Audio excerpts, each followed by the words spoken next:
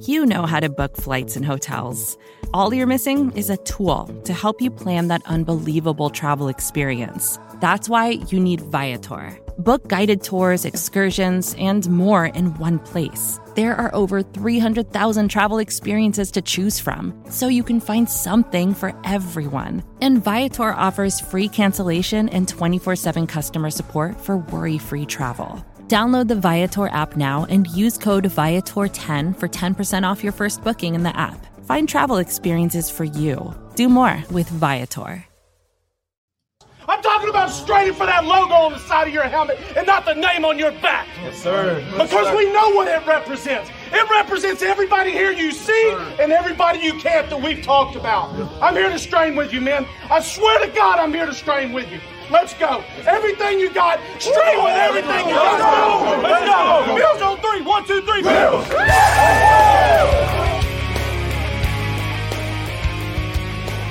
You're listening to the Off Tackle with John Fina show with your host, Joe Miller.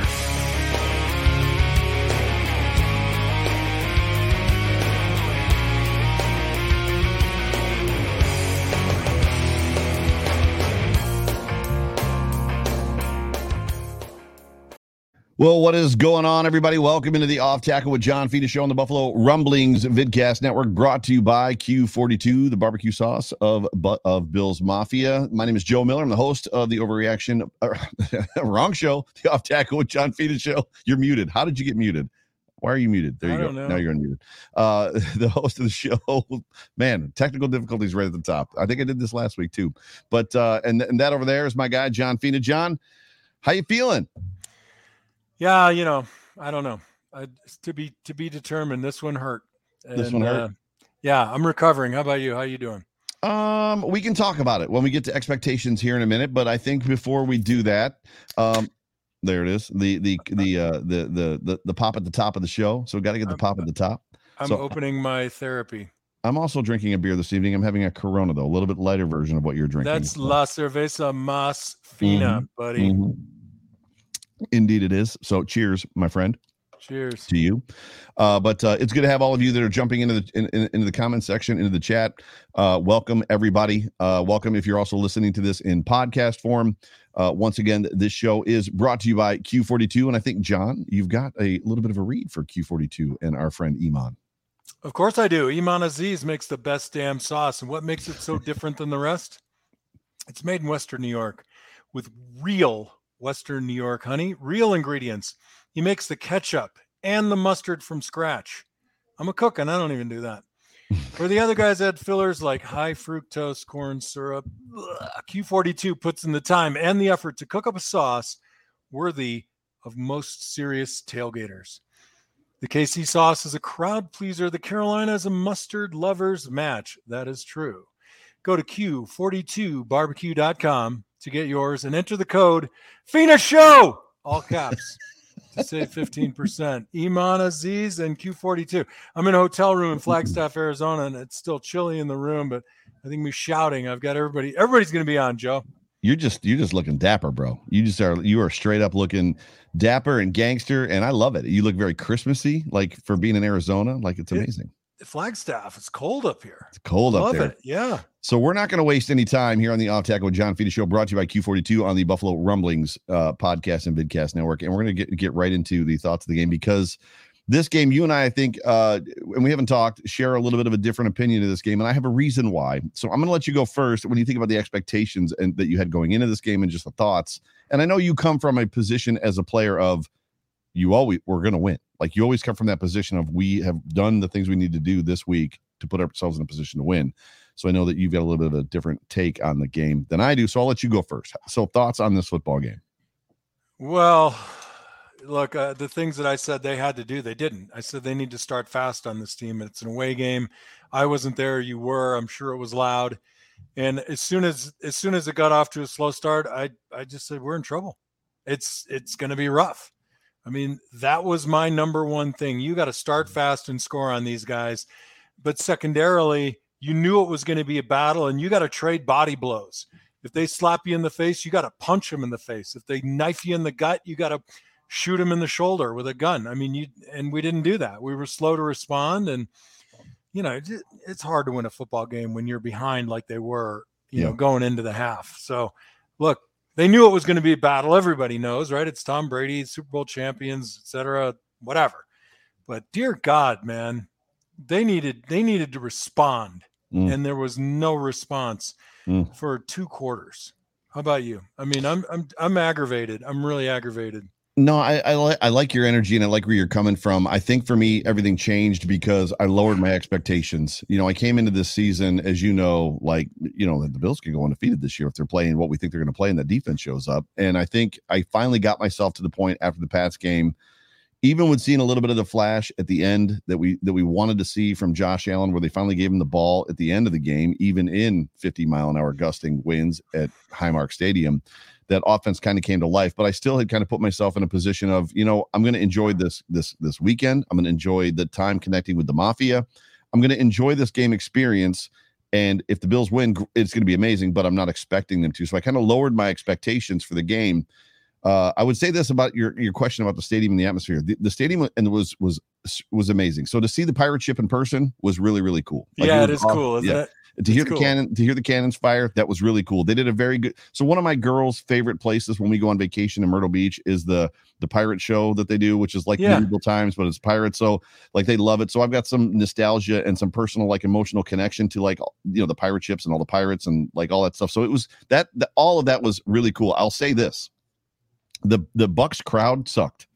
They were good until the Bucs got the 10-0 lead, and then they were out of the game. They were completely quiet until the fourth quarter, which was wild to me because there was times I looked at some of the Buc fans around me and I was like, if we were at Highmark right now, the Mafia would be losing their minds, up 24-3. Pile on. We would be eating this alive, and you guys are like, bring me another beer. The atmosphere was totally different, and then a bunch of them left.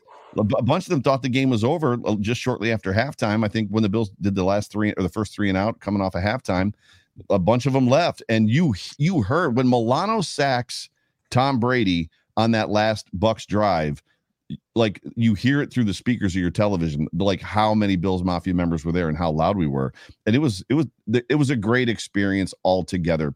So for me, my expectations being lowered, when it got to halftime, I was like, very much, well, this is what I thought was going to happen. So I was kind of in that mode, right? Of I was expecting this. I was expecting the Bills.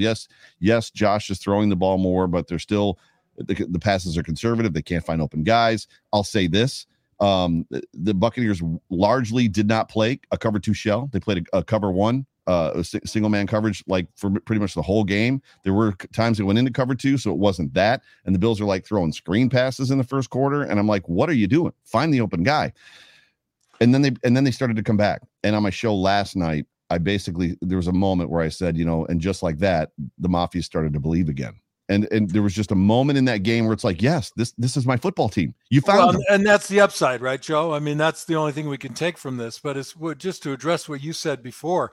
That's not a Josh Allen problem. That's a play calling problem. If they're in single high safety and not cover 2, somebody upstairs has got to recognize the defense and say, flip the card. Okay, now we're in our other play mode. And fortunately, I was at dance lesson and I missed the first half.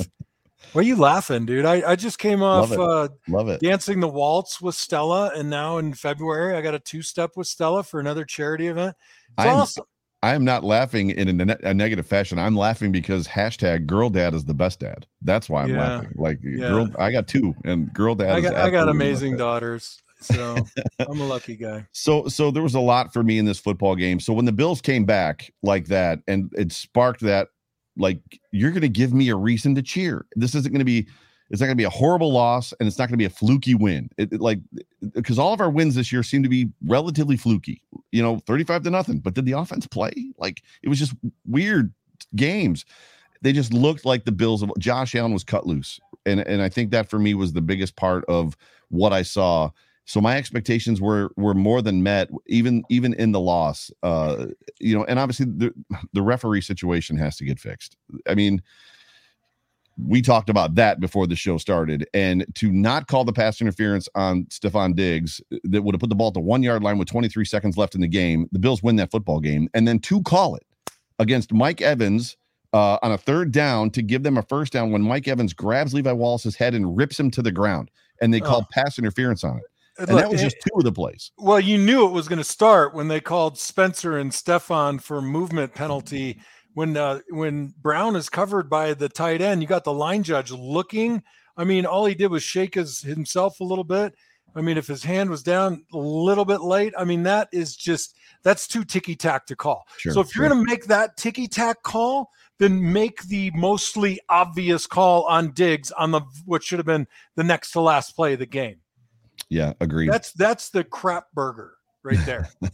Because you're gonna make a ticky-tack two guys in motion call with a tackle who's might have his fingers an inch from the ground when the receiver's motioning cross formation, please. And then Brady throws a punch because he's mad at Ed Oliver, and then he'll call that. Right.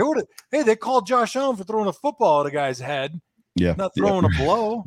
Yeah. And there was I don't remember if it was in the first quarter or the second. I know you said you just rewatched the first. I think it's Ed Oliver as well. His helmet is on the ground. And the only way a defensive lineman's helmet is on the ground is if somebody's got illegal hands to the face. Like that should be an automatic flag every time a defender's like a lineman's helmet, either way, if their helmet's on the ground. Though. I mean, he could have been putting his CPAP on. You never know. They didn't see it, right? As far as that, I mean, in this football game, but it was, and we're just talking at about some point, Joe. Yeah, they have to have enough self-actualization, enough self-awareness to realize that we are calling a lopsided flag game. Right.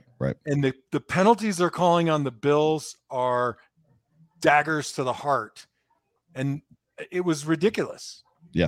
It's shoddy. It's shoddy. It was. And if you need to add two back judges because a single back judge might not have been looking at Diggs, and you say the side back judge, whatever his title is, besides Mr. Magoo, if he can't see through the receiver to what the defender's doing, you could make that argument in a freeze frame photograph. But that was a Cuomo style groping that happened. It wasn't short, and it wasn't innocuous. That was only one Cuomo style. Pick a brother. There's the one where the dude's holding on to Stephon Diggs' shirt and holding him up, and then there's somebody has made a. Oh, that's legal. Yeah, well, there's somebody in Latvia. Somebody has made a parody account of the NFL officiating Twitter handle now, and there's a meme on that Twitter handle. And if you need to find it, you should. Anybody that's listening to me, and it's got the picture of the defender holding on to Stephon Diggs' shirt, like stretching it straight out because he's holding him back.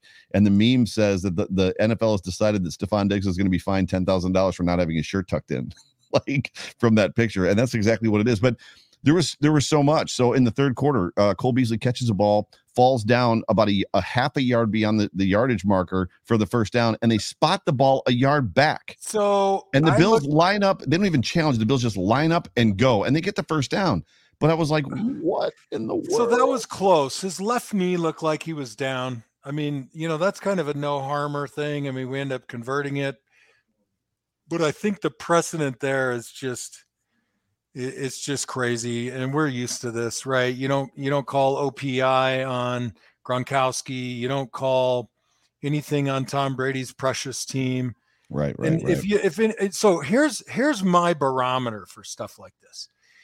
I've had two people call me today, talking business or whatever, and say, "Dear God, what happened in that game? Those officials were horrible." These are people that don't care who won the game, but they watched it and they just said, "This is." Fascinatingly, unequal. And I'm like, that to me, that's a telling point. When somebody who has no skin in the game, doesn't care, quite possibly could be rooting against me because of the hat. Who knows? I don't think it's because of the hat.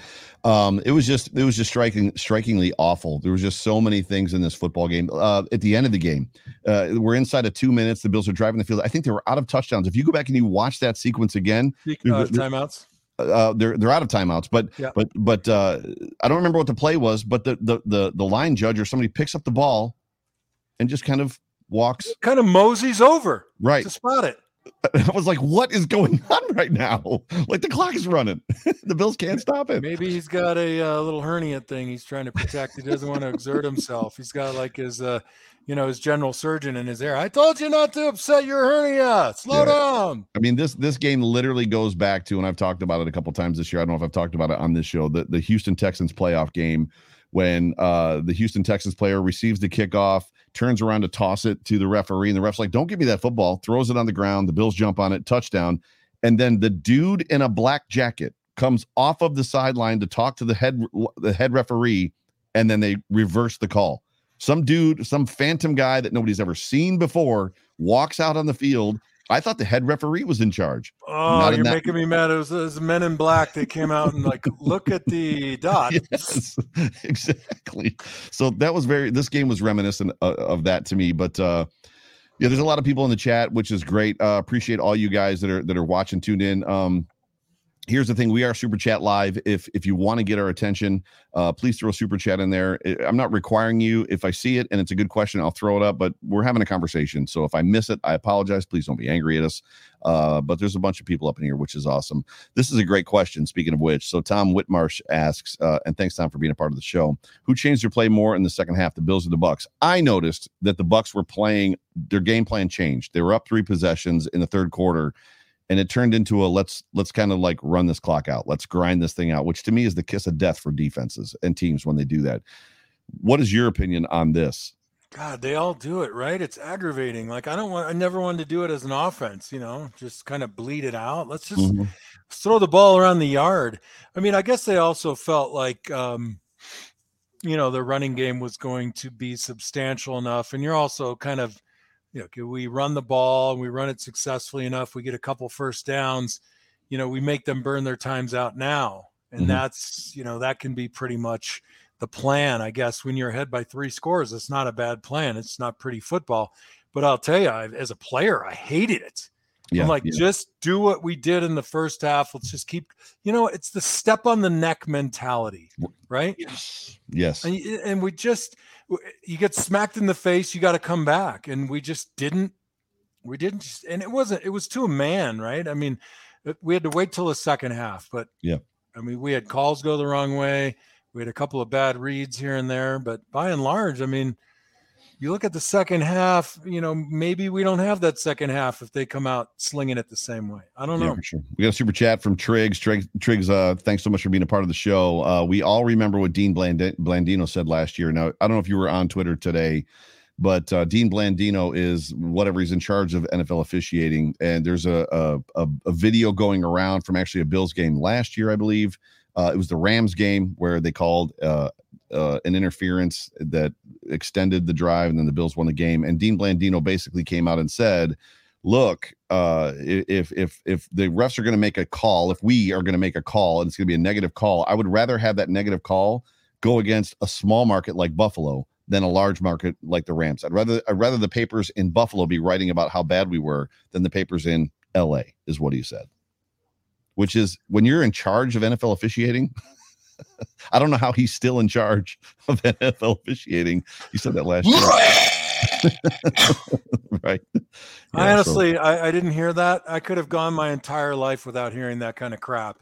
Yeah. I mean, you should be unemployed if you're going to say that. I mean, don't we have like Senate inquiries into, somebody who takes steroids in college, or who's cheating in a baseball game or betting? Please, I mean, make the right call. Yeah. And honestly, I was watching the game, and there was a particular call, and I'm there with my family, and it went against the Bills. It was the right call, and I just nodded and said, "Yeah, it's the right call. Just make the right call." So that's I wish you hadn't told me that. No, I'll send you. I'm finding you very upsetting at the moment. I'm not being negative though, so let's be positive. So I'll send you that. I'll send you that. I used to like Dean Blandino. Now I'm gonna have to start sending him hate tweets. That's hysterical. But so this game, as far as from an expectation standpoint, it met my expectations. I was very pleased to see the Bills step up. I was very pleased to see Josh Allen. And if we get to the good, and I'll start with my good, because I noticed something in pregame warmups yesterday before the game, and generally speaking, because it intrigued me right away, and I was like, this isn't what they do ever. But in pregame warmups, they're lined up, whether it's in 7-on-7 or when they're doing just kind of the walkthrough with the lines on the field. but specifically in the 7-on-7s where it's just the wide receivers and the defensive backs. They have a dude snap the ball to Josh Allen or whatever quarterback, and he just kind of casually takes a step and throws, right? He's 3 yards back, 5 yards back, casually takes a step and throw. And I'm like, Josh Allen never does that. Why are they in pregame warmups, not him taking the ball at the snap and then dropping back 5 yards like he does? Why are they practicing something that they never do? And they do that every pregame. Like that's like the pregame warm-up thing. Just take the ball, casually step and throw. Now in this game, the good to that point, and it kind of ruined my point, the ball started coming out really fast for Josh Allen. He was reacting quickly. He was getting away. I heard oohs and ahs. The one play where he dipped underneath the defensive back because the defensive back jumped up to get him, and he dipped under him and went, like, I heard oohs from the Buccaneers fans, like they were impressed by what he had just done.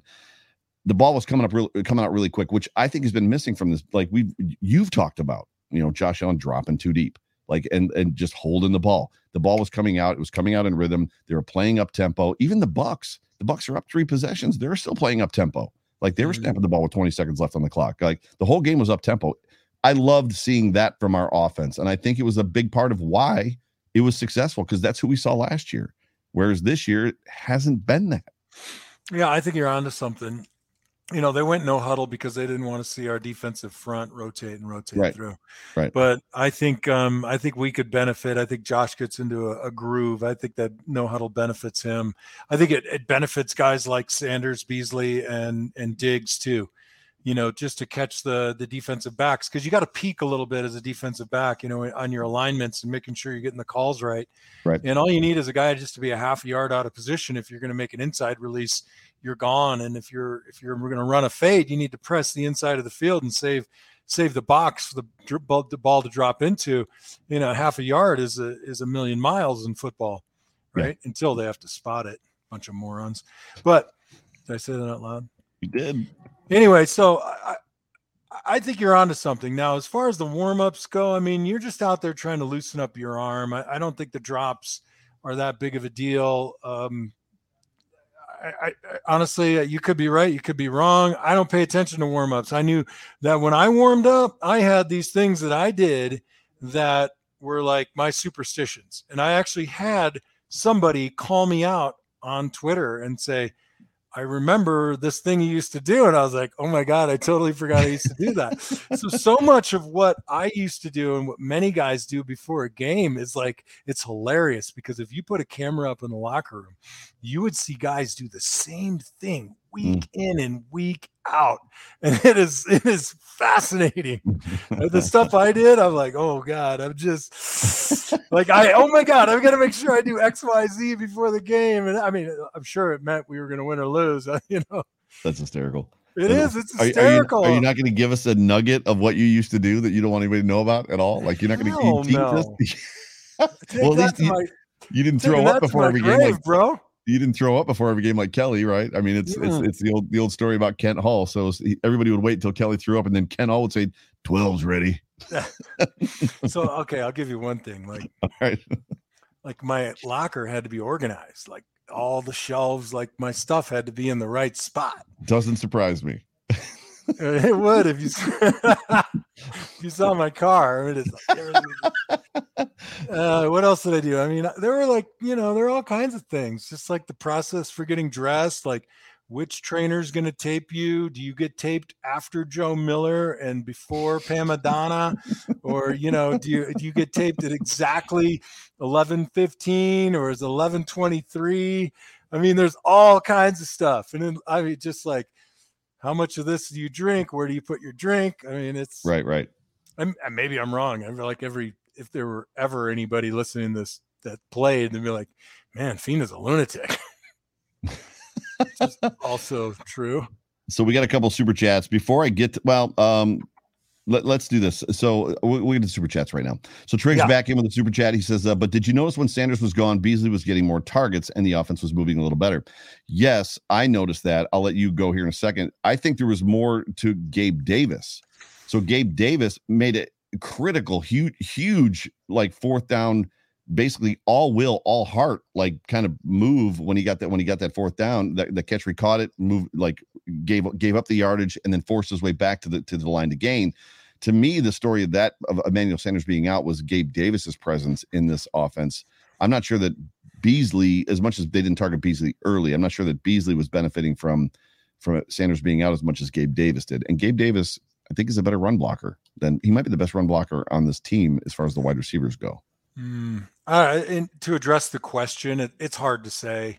I don't think, I mean, I don't have any insight into the locker room. No one tells me anything anymore.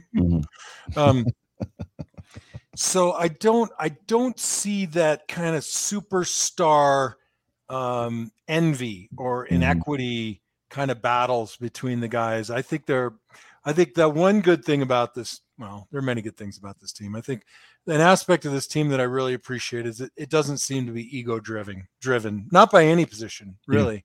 I mean, I don't even know, like, who if at first blush, who would you say has an ego but doesn't, but it's just the energy and the effort and how you just like, I definitely want to have beer and wings with Poyer and Hyde.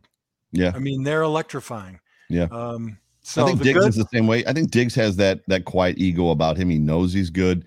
He knows, but with his knowledge that he's good, he knows there's a lot expected of him. So like he carries that line, like, you know what I'm saying? Like he put same thing with Micah Hyde and Jordan Poyer. Same thing. There's just a quiet confidence and understanding that I'm here for a reason. Yeah, but we're balancing this game on officiating at the end of the game. I know you're not, but I look at Diggs should have caught the ball last week when it dropped into the box. That's a hard catch, man. That thing's dropping in, the wind's affecting it. I think the bigger play is you got to make the field goal. I mean, it wasn't that far, and I get it. It's windy, but make the field goal, and then we kick a field goal and win. Yeah. And this week, I mean, there's a couple of plays that just contributed to extending their drives and killing our drives. Yeah, for sure. Got another super chat from Pamela. Pamela, thank you so much for being a part of the show. That fourth quarter felt like they finally got their groove back. Was it just a teaser, or is this the team we will see for the rest of the season? That's a great question, and I wish I could answer it for you. Yeah, no, it will be. It will be the team we see for the rest of the season. Why? Because I believe more than Joe Miller believes. I'm the one that started my show last night saying that's the moment that the Mafia began to believe again. Minus Joe Miller, as I think of what I said. No, I think, so much of what you said is true. And so much of it is opportunistic, right? I mean, this was the real Josh Allen. This was the electrifying up-tempo offense that we wanted to see. But they're playing a little bit of a prevent, right? They weren't pressing the ball as an offense. But the truth is we have the tools. We have the players. We have got to get rid of the little inconsistencies. And is that the confidence level? Like, when I coached in high school, and I hate to refer back to that because it's not the same thing. I looked at the guys and I said, none of you get to have a mistake. Because as soon as you think you get to have one mistake, then if everybody on the team that steps on the field gets to have, it's okay, I only made one mistake. Well, now you got 42 mistakes. Right. So you can play mistake-free football. You can. Yeah. And I always talk, like, the way you win a football game, the people who make the fewest errors. That's it. Yeah, for sure.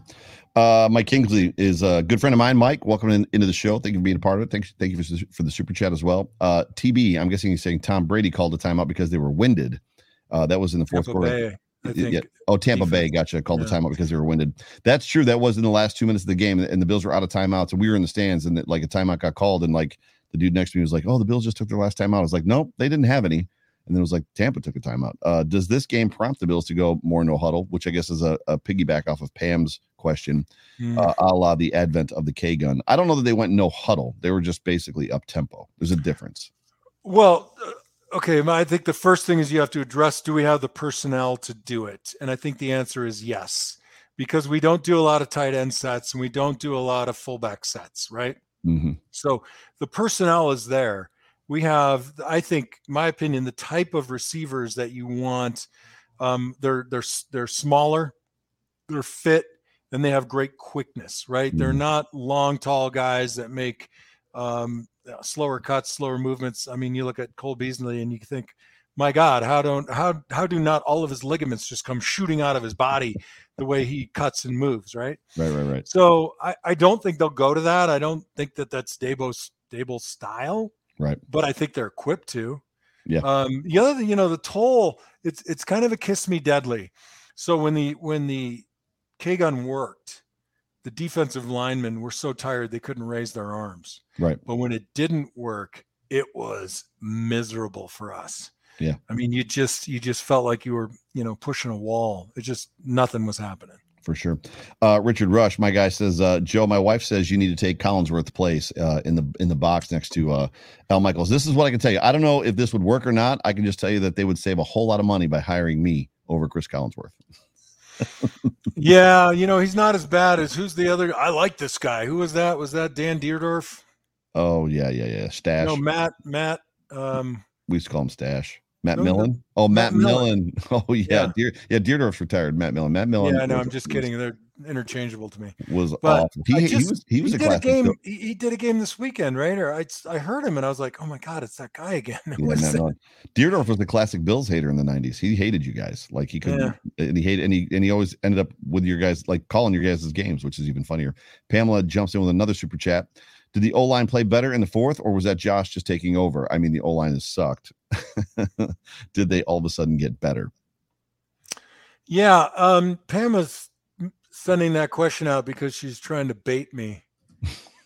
So when people say that, it's this really cool like ambiguity, right? So you can't really track every receiver. Like, well, why didn't the receiver come open? I mean, in my opinion, if you're covering me man to man, Joe, if you have me covered, that's my failure, right? Right. So how many times does a receiver not get open when he's being covered by a guy?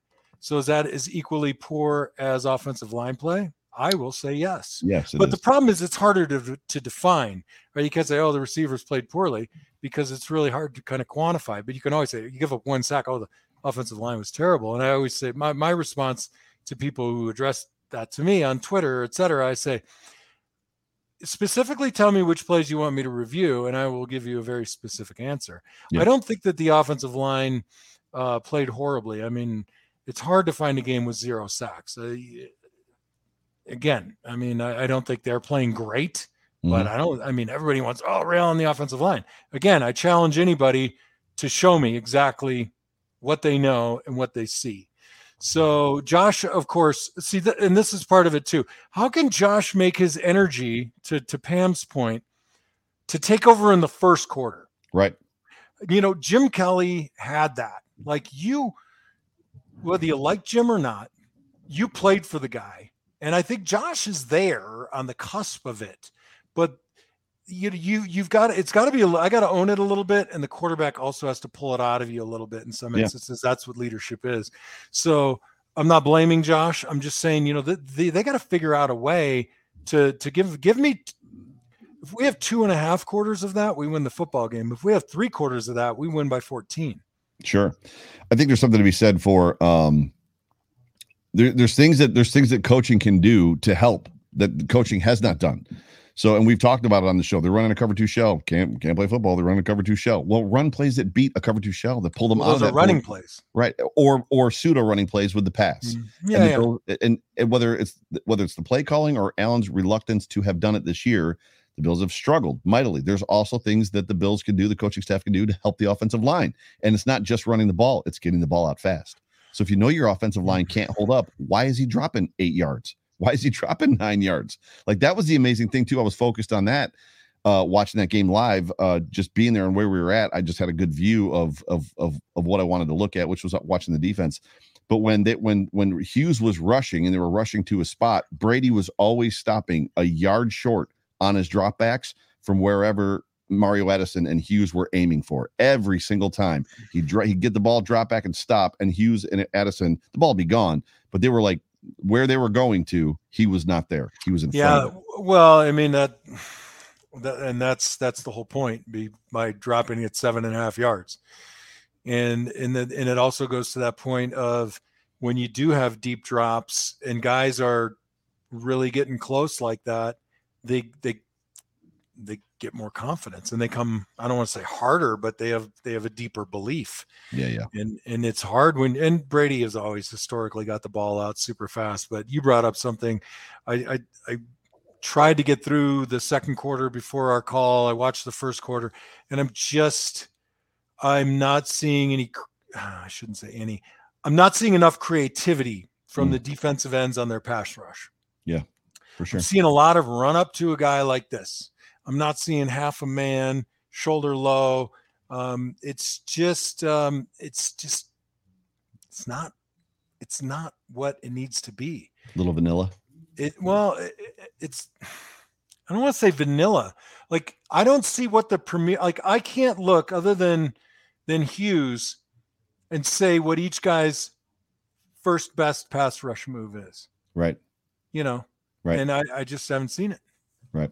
Another super chat from Triggs. Triggs, thanks so much for being on the show tonight. That's on Dable and what he's calling, and he's asking the question. So I think he's referring to what I said, just about doing things to pull them out of the cover 2 shell, doing things to help the line. It's on coaching, and I think you would agree. It's more about philosophy. Who does Dable want this offense to be versus who they can be, right? Yeah, I mean, look, we're getting out coached in the first and second quarter in all 3 of these losses every week.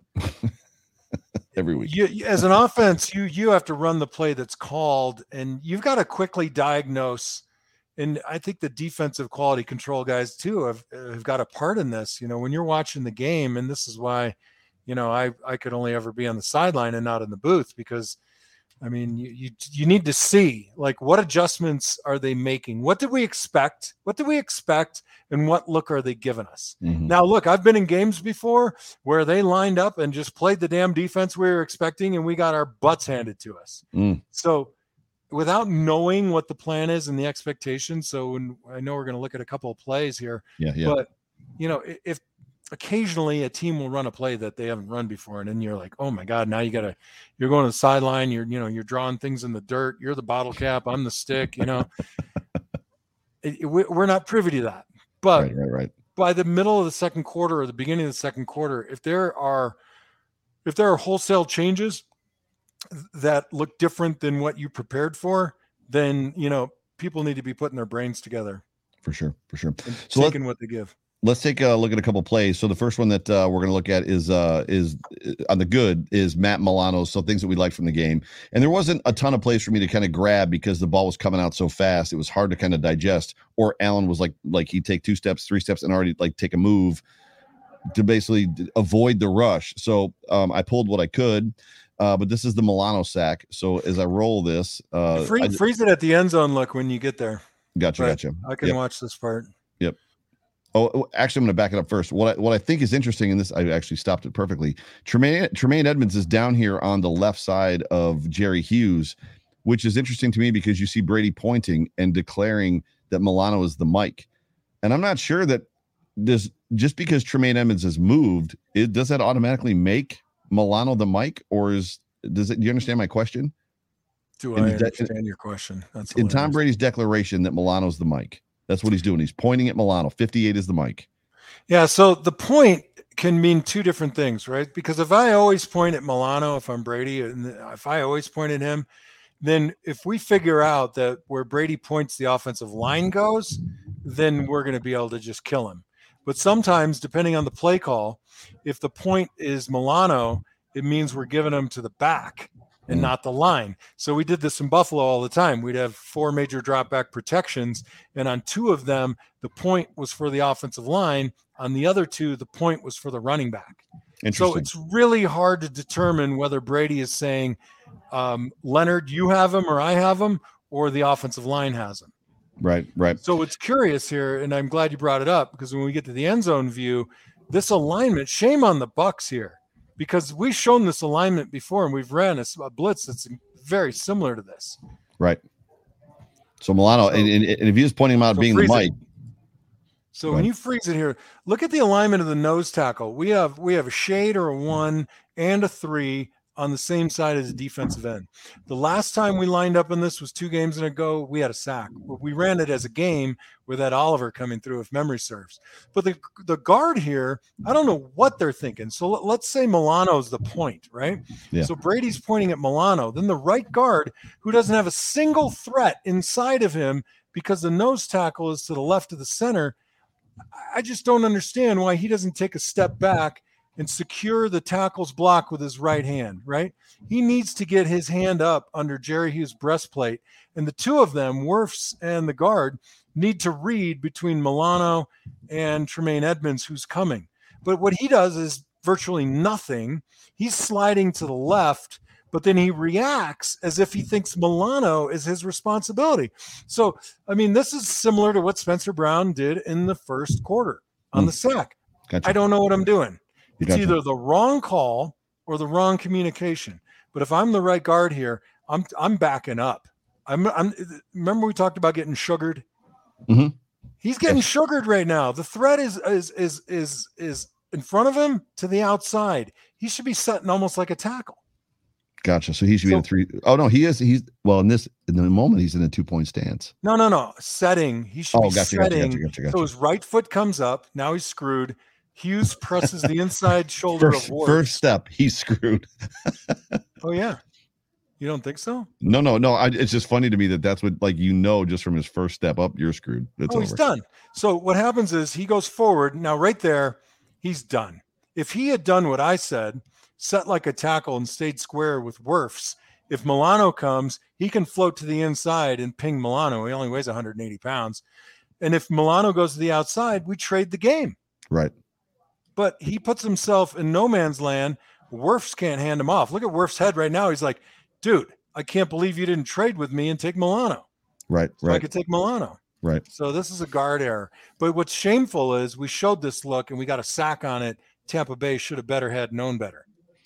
It's interesting to me that he got home, and we don't see a lot of pressure. We don't see a lot of rushes. And as much as this is a blitz, the reason he got home, at the luxury of interrupting you, as I often do, apologies not extended. If you look right now to the middle of the field, he doesn't see Milano. He doesn't feel the pressure. And when he does, the problem is Gronkowski's breaking right into whomever is in the secondary right on the Buck logo right there. So he can't go to the middle of the field. And he doesn't have the confidence with F.A. Obata coming free and getting held uncalled to get that out route over there. He can't step in to get Fournette. I didn't even look at Obata, but yeah, he is being held there. And there was no flag. No flag on that one. Why would you call it flag, Joe? Not that we're surprised. Anyway, we dwelled on that a long time. Anybody listening, should really go back and review the show because that's really cool defense. But shame on Tampa for not recognizing that. Yeah, and then the last good one that we have from this one is the long Dawson Knox run on the final drive for the Buffalo Bills. And pause it. Oops, I'm not in the right spot. Hang on a second. That's all right. You want me back up to here? So pause it now. Well, give me another frame. So right there. So I don't know if Knox knows it or recognizes it, but they know that this is going to be a blitz formation, right? Mm-hmm. So the cool thing is he breaks it off. I'm sure it's a planned call, but he's recognizing that the middle of the field is going to be open. So whether that is exactly what he's supposed to do or he recognizes it, he calls it what we call breaking off the route, right? Zero coverage. They're bringing 6. We only got 5 to block. Break it off and get to an open space.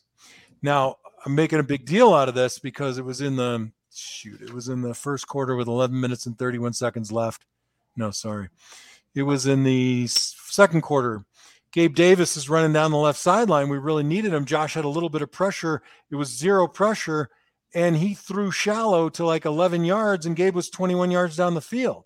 And that to me is a function of if you're taking off from the line of scrimmage and you see the pressure coming, you have to break off your route. That's why Josh threw the ball.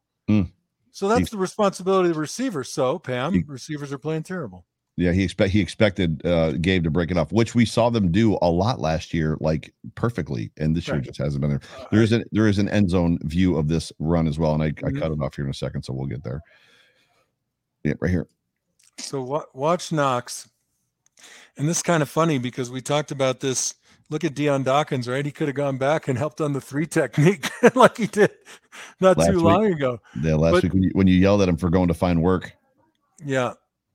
It's a beautiful play. And like, when you're talking about the offensive line, like man on a helmet on a helmet on a helmet all the way around, like this is a perfect pocket. And you see how open the middle of the field is, which is tremendous. So we see, Spencer Brown got beat on one actual pass rush. The other one, obviously, he made a mental error on, or somebody else made a mental error. It was Josh's guy, but it looked like it was Spencer's. But the one he got beat on by, what's his name, Shaquille Barrett. Yeah. He's just not punching. He's a big, long SOB. And in that environment, if you get off the ball just a skosh late and you're coming out of a 3-point stance and you're turning quick, you cannot place your hands. Okay. We are not putting clothes on a mannequin here. You got to blow the guy up. I mean, my arms are like 37, right? Sleeve. Right. He's probably a 44. Right. And this is what Tom Bresnahan used to always say, you can't not fire your hands. Shoot those 2x4s, buddy. Shoot them 2x4s. You can't not do that because you're worried about what he's going to do instead. You just have to do it because that's what you do. And if he just takes the edge off of Shaquille by throwing his hands out there, it's a timing and it's a confidence thing. And look, sometimes you will throw it out there and you will get beat, but at least you're getting beat doing the right technique, being aggressive. That's true. So in the comments section, we have a super chat from Pamela. I'll jump that up first. She said, Fina, I was talking about the lineman protecting Josh. So, but I think you were moving she that was focus. Baiting me, saying that the line was terrible. I know what you were talking about, but you were moving the focus, the lens, the scope of the gun to the skill positions, which is a classic John Fina pivot on the Off Tackle with John Fina show. But I want to. So while we've been talking, there's been comments and that they've been talking just about Josh and comparing him to Jim, because you talked about Jim, and then they basically said, well, Jim was more mature at the point where you started playing with him and kind of had been in the league, but when Jim got here, even with playing with the Gamblers for a couple of years and winning with the Gamblers, he was still young and really made a lot of mistakes. And this is an interesting point from Jessica Tennis that I wanted to bring up or comment. And she says, she's talking to Pamela, I think Josh is getting to the point of wanting to win more than being friends. It's a maturity step for a quarterback. Did you feel that? Was that an understanding thing? Like when it came to Jim, does Aaron Rodgers carry that? Peyton Manning carry that? I think what Jessica's saying, and well, I don't know, I can't crawl in Jessica's head, but everybody wants to win. Okay. Let's get rid of that. I mean, people would throw Joe's grandmother into the street to win. I mean, that's just the way it is. But they're the execution of that. No, I'm just kidding. Grandma, you're good. You're good with me. They're both in the ground. Oh, well, God rest their souls. You know what I memeant. So I get where she's going with that, right? The sentiment is there. But I said to my son, you got to find your voice, right? So Bruno, no, I don't want to call him out on the show. He was like, I want to be a bigger leader. And I said, well, you just got to, you got to find your voice and you got to just use it and just say and do. And he's like, yeah, but I'm not perfect. And I'm like, well, that's the thing. You can't think you have to be perfect to call everybody out. I mean, that's why I would lay in traffic for Thurman Thomas, because Thurman Thomas would freaking call me out as we would everybody else on the offense, get right up in your face, all 5'4" of them, and call your, out. But the beauty of it was when he screwed up, he would say, give it back to me. Give it back to me. Right? You don't have to be perfect to be a leader, to be a vocal leader, and maybe he needs to go challenge everybody, not because he's perfect. Right. You could physically go around the locker room and say, Ike, I'm challenging you this week to be assignment perfect football, to play with great effort, and to get excited from the first snap all the way to the last snap. Right. You could, it sounds gimmicky, it sounds goofy, but honestly, if you're hoisting the trophy at the end of the year, who cares? You do what you got to do. I agree. So I don't know if that's missing. I'm not in the locker room, Joe.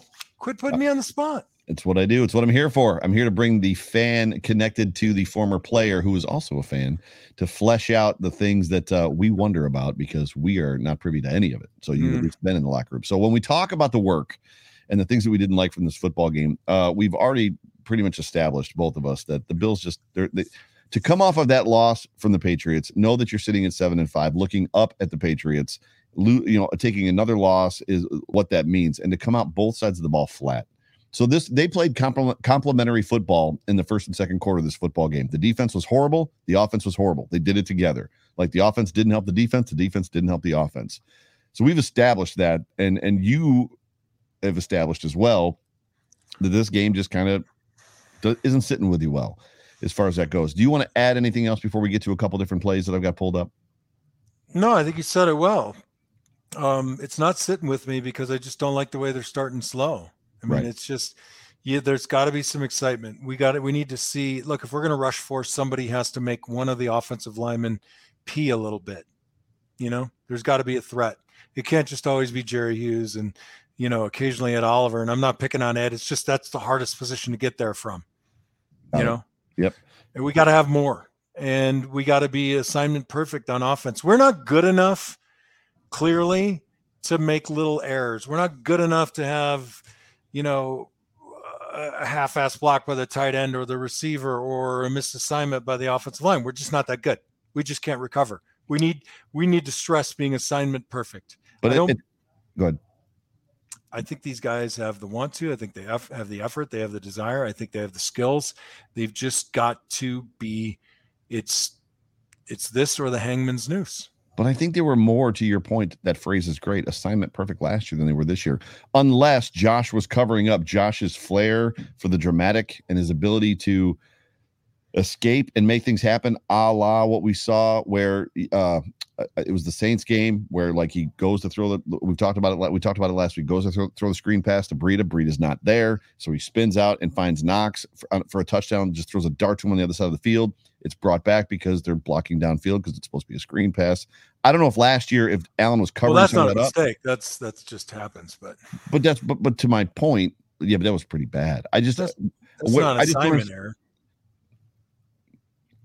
Okay, I mean, isn't Breida's assignment to go to the left and not to the right? Oh, yeah, but I thought you were blaming the offensive line for being No, I'm not blaming the offensive line at all. I'm blaming Breida. I feel like we didn't see. Well, look, I mean, you can show that Breida play. I think it's next. Now, I don't want to watch the Fournette touchdown. Let's skip that one and go to the Breida play because we're running out of time. Gotcha. You like to end on time. I guess you got a date or something. No, we can hang out longer. So this is the Matt Breida where he misses the block on Devin White. Yeah, so I don't even know. How old is Matt Breida? How many years in is this? I don't know. He wears number 22, so I don't know. He's 22 years old. Is every time. So the issue here is I'll find out. Go ahead. No, I mean they have the perfect play on. What can Matt Breida do differently?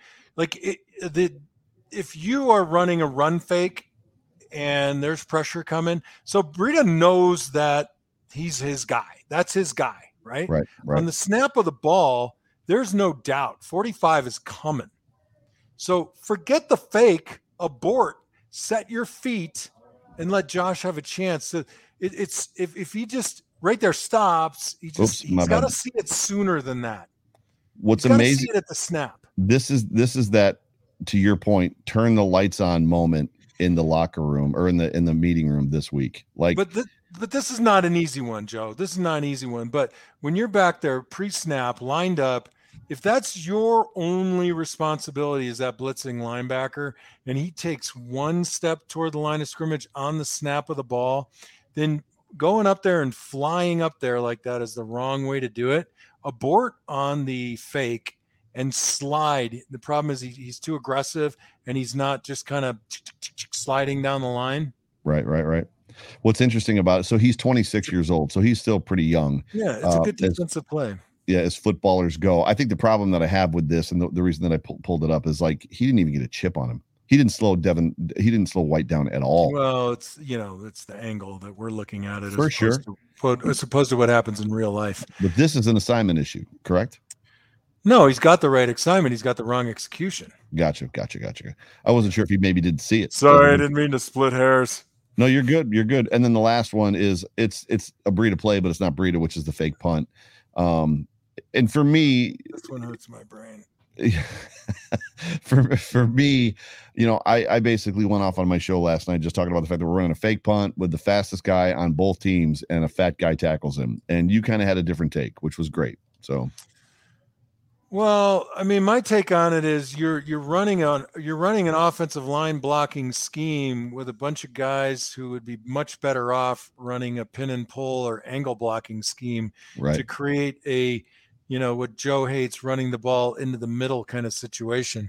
So this play dies on Matakevich's block because you're asking a linebacker to block zone blocking, and he just frees the guy up. I mean, this is how we would trade, or I don't know, trades that we'd zone block a defensive end to the linebacker like we used to do in the olden days, where I get the guy on my inside shoulder a little bit, and then if the linebacker comes, I stay on him, and if the linebacker flies, the guard comes up, on my hiney and takes over the defensive end. But this is a single man block. He's got nobody on his inside. So you got a linebacker basically performing a reach block, which he turns into a zone block with nobody zoning with him. It's poor design. No, look, I mean, most of these don't go anyway, but this one's a dead from the beginning, I think, just by the design of it. I think you ask people to do things they can't do or don't know how to do. What's interesting, and that's the biggest pet peeve of mine in all of this, and then people just go, well, they didn't execute the play. Well, they couldn't. So let me tell you something. When it comes to zone blocking schemes like this, and we've talked, I constantly bring up my high school coaching, and I know there's people out there going, you the high school, blah, blah, blah. So when you zone block, you're doing this kind of thing, right? These two guys have these two guys. I don't know if you can see that or not. Hang on, let me dump this. So that's a zone block. It looks like Josh Allen's potato buffalo, by the way. So here's the tackle. The tackle aims for the outside shoulder, and then if I have this block. This is a linebacker. If the linebacker comes, then the guard takes the linebacker, and the tackle stays on the end. Right. And so, my point of showing you that, I know it's going to be kind of dumb in the end. Installing zone blocking is like dozens and dozens and dozens and dozens of reps. Like we repped the living hell. We did this every day in practice and training camp. We did it twice a day, 30 times a practice. Right. And you're like, what's the big deal? You just go that way. There's so much feel to it. You got to know the guy who's next to you. How fast is he? When's he coming up? Does he read the same things I'm reading? It's, Ruben and I played together for 7 years. We didn't even think anymore. We just did, signals like this and, but to throw that kind of reach blocking, I just think I don't know. It's just a bad design. You put guys in a position to fail when you do that. Well, before we segue wholly to the Buffalo Bills and what's next, as far as next expectations, I am pretty confident that we are ready to make an announcement for this show. What's expected next for us next week? Joining us, if you want to make the announcement, who's going to be joining? We got a special guest next week. That's going to be. You read my mind, Joe. We're like this. We're like whatever that means. I'm so excited. Next week, the indomitable, the amazing, my brother, Ruben Brown is coming on the show, baby. We couldn't see the card. It was totally whited up. I said it. So Ruben Brown is going to be joining us next week. Go ahead. Yep. So excited. I talked to him quite a bit this week.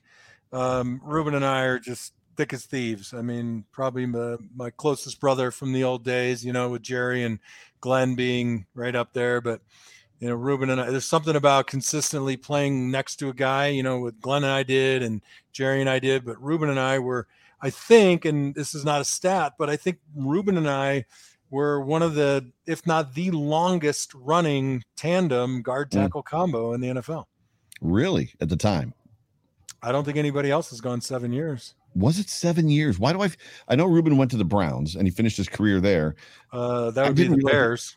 Yes. My apologies. The Bears. I'm literally looking at him in his uniform in black, the dark blue. It's not black, but yeah.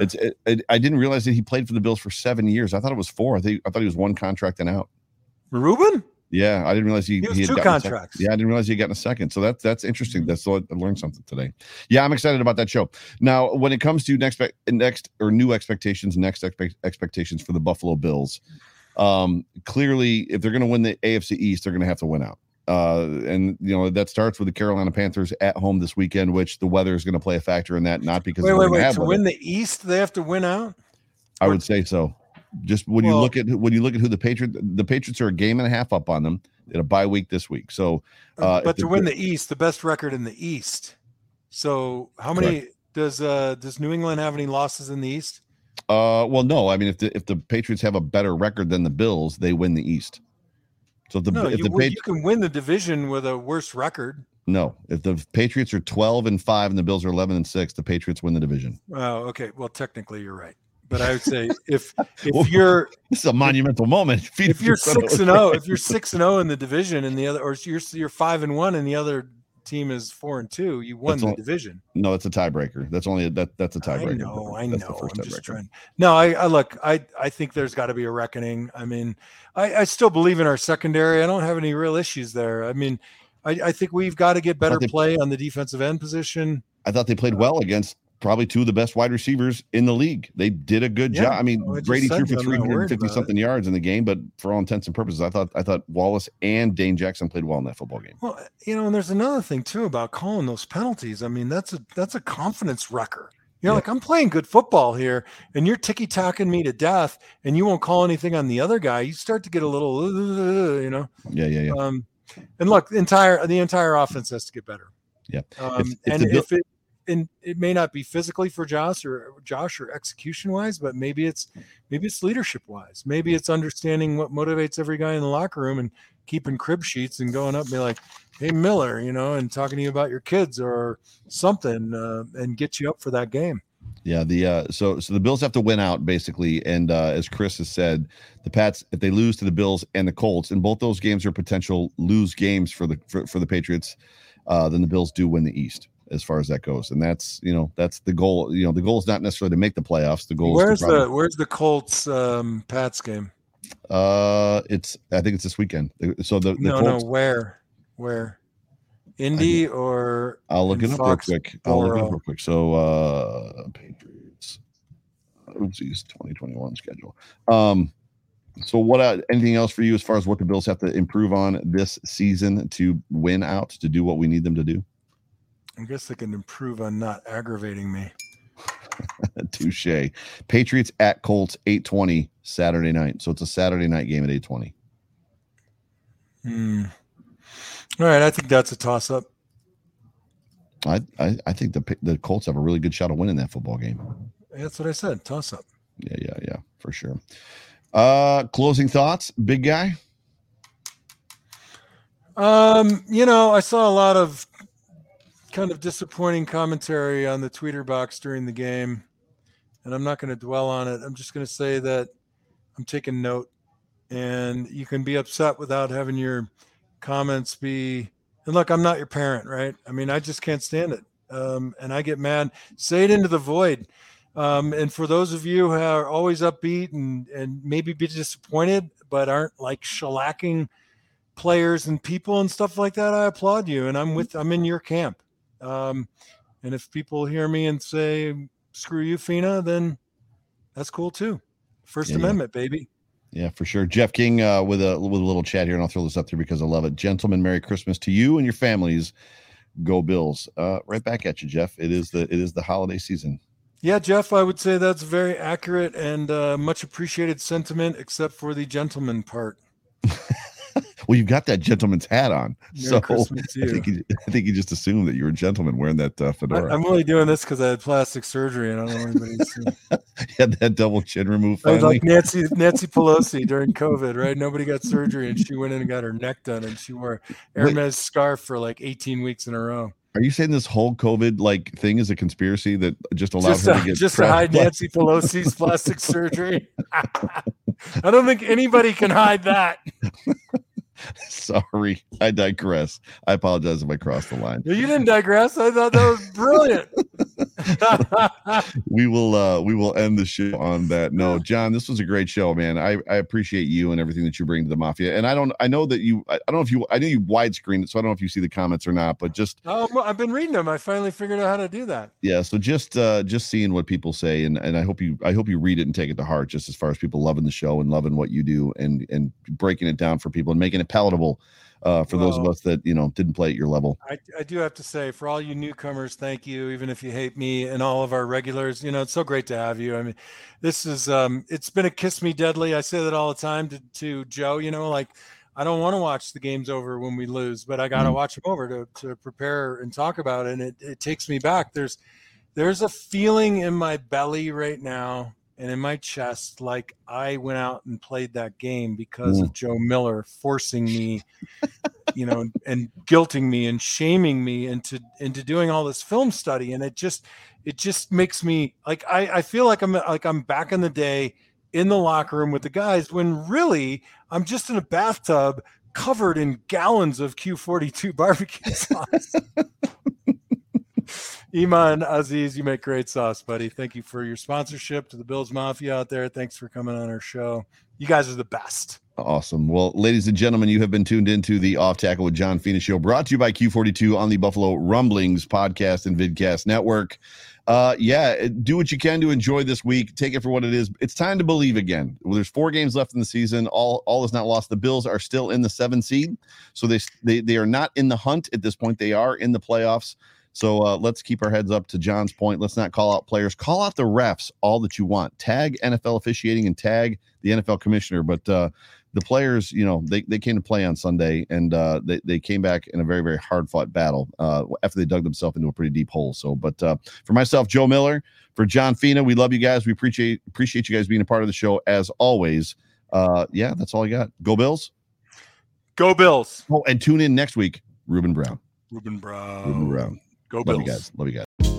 Hey, this is Scott Galloway, author, professor, entrepreneur, and most importantly, host of the Prop G podcast. We got a special series running on right now called The Future of Work, where I answer all your questions on, surprise, the future of work. Questions including, what are we missing when we work remotely? Or how do we handle work-life balance when a major opportunity comes knocking? From the provocative to the technical, we're offering insights you won't want to miss. So tune in to The Future of Work, a Prop G Pod special sponsored by Canva. You can find it on the Prop G Pod wherever you get your podcasts.